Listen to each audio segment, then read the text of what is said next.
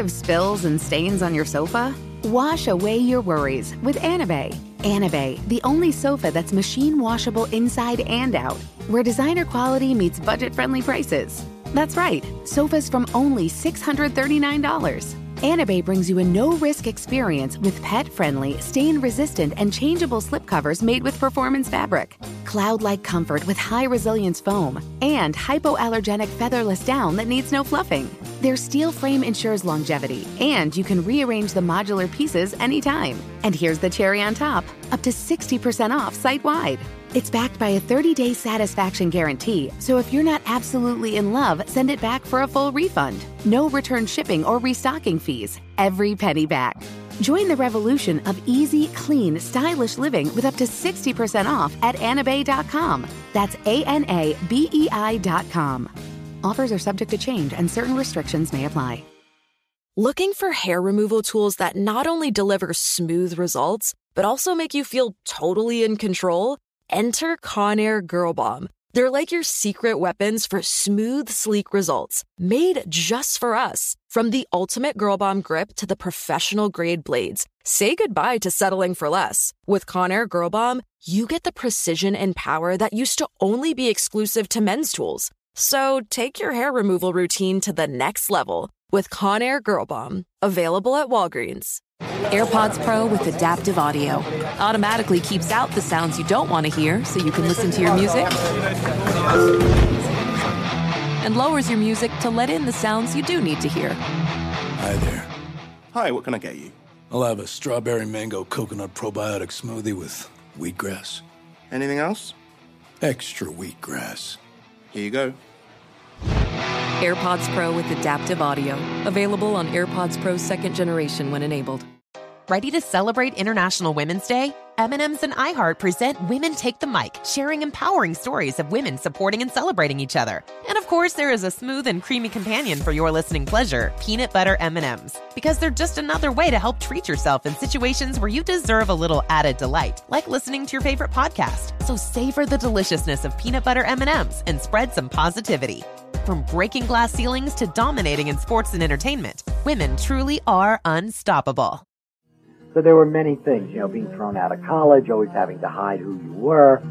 It got me so damn angry that one night when I arrived in Los Angeles, California, it was the first night I arrived, I wrote Angry Acid. Hello. From Wonder Media Network, I'm Jenny Kaplan, and this is Womanica. We're celebrating Pride Month with icons, supreme queens of queer culture. Some are household names, others are a little more behind the scenes.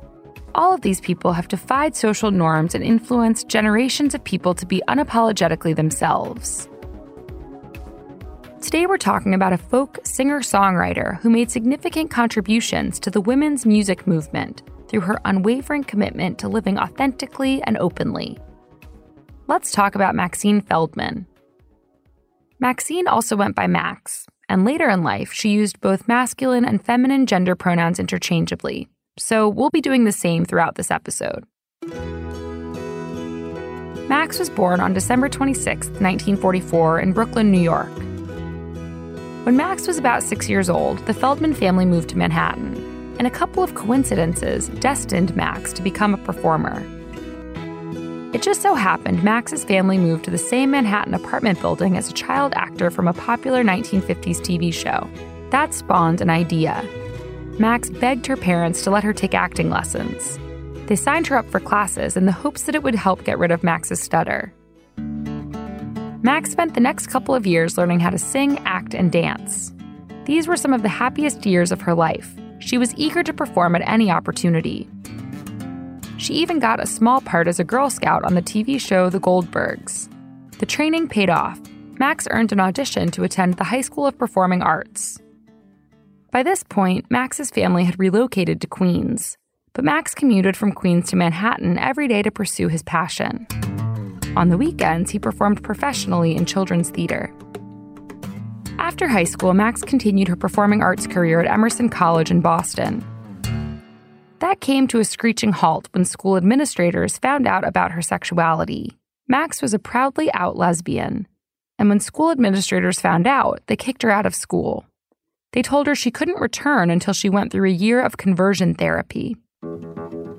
Max's parents forced her into electroshock therapy. Max obliged until he couldn't take it anymore. This caused an irreparable rift between him and his parents. Max sought refuge in Boston's folk music scene. In 1963, he joined the Boston coffee house circuit. He performed at music clubs and coffee shops and emceed events around town. Once again, Max's sexuality was an issue. When someone in the folk scene started telling venues Max was a lesbian, she began losing gigs.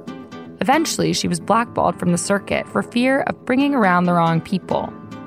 For the next few years, Max supported herself by working at a bookshop, a department store, and a local bar. In May of 1969, Max got on a plane destined for Los Angeles. On the night of his arrival, Max wrote Angry Athis, the song that would become the first anthem of the lesbian and gay liberation movement. Max was filled with emotion, mostly rage, and the lyrics just poured out of him. I hate not being able to hold my lover's hand. I hate to tell. Max was angry about the treatment of queer people. He was sick of the police raids on gay bars, tired of not being able to hold his partner's hand in public, pissed he was thrown out of college, and was done living in the shadow of fear. To finish her education, Max enrolled at El Camino College. She helped found a women's center there. Around 1970, feminist and lesbian comedy duo Robin Tyler and Patty Harrison performed at the school. After the show, Max sang Angry Athis for them. The duo was so moved by the song that exuded pride in being a lesbian that they invited Max to join them on their tour. Audiences full of lesbian women ate it up. For the first time, they felt seen. In 1972, Robin and Patty helped Max produce and distribute the song Angry Athis. It was considered the first out lesbian record.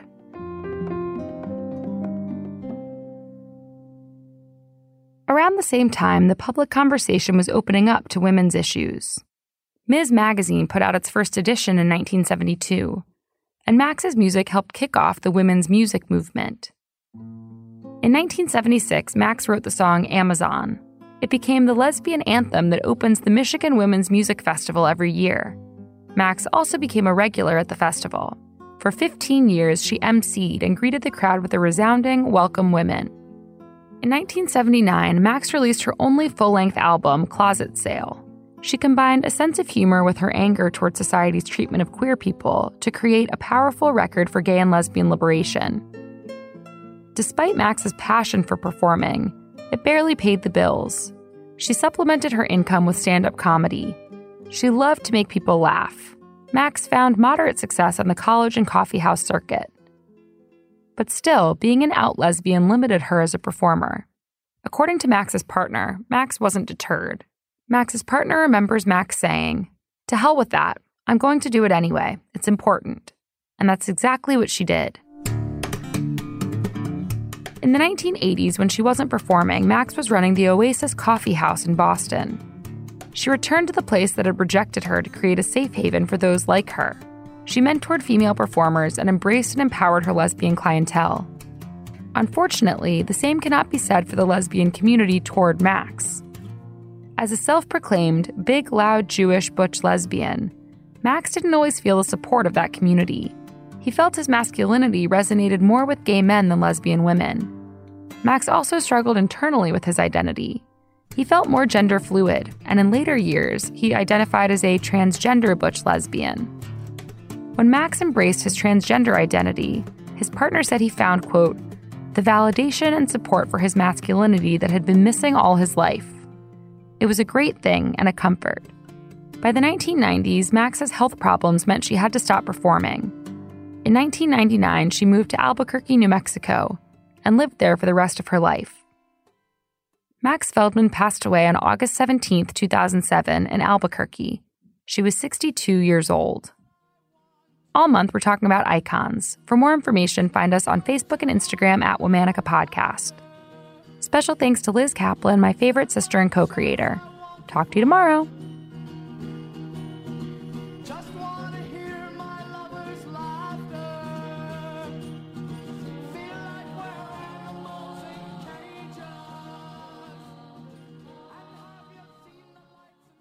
Infiniti presents a new chapter in luxury, the premiere of the all-new 2025 Infiniti QX80, live March 20th from the Edge at Hudson Yards in New York City, featuring a performance by John Batiste. The all-new 2025 Infiniti QX80 is an SUV designed to help every passenger feel just right.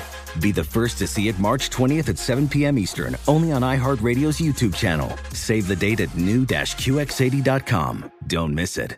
2025 QX80 coming this summer. Does money stress you out? Let Facet flip your financial chaos into clarity. Finding Facet immediately put us at ease. Facet's innovative approach to financial planning ensures your money works as hard as you do, enabling members to experience the joys of having your finances in order. And that makes us Facet for life now, I guess.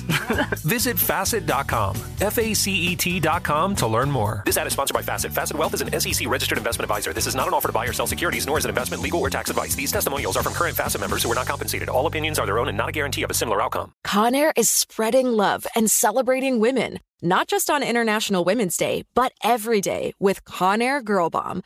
Girl Bomb is their new line of powerful hair removal tools made just for us. Yeah. Whether it's the silky smooth skin or the empowering confidence boost you get, Conair Girl Bomb is here to amp up those positive vibes with some self-care. So to all the beautiful women out there, keep shining, keep being you, and treat yourself to some Conair Girl Bomb magic. You deserve it. Available at Walgreens. Residents at Brightview Senior Living Communities enjoy enhanced possibilities, independence, and choice. Brightview Dulles Corner in Herndon and Brightview Great Falls offer vibrant senior independent living, assisted living, and memory care services through various daily programs and cultural events. Chef-prepared meals, safety and security, transportation, resort-style amenities, and high-quality care. Everything you need is here. Discover more at brightviewseniorliving.com. Equal housing opportunity.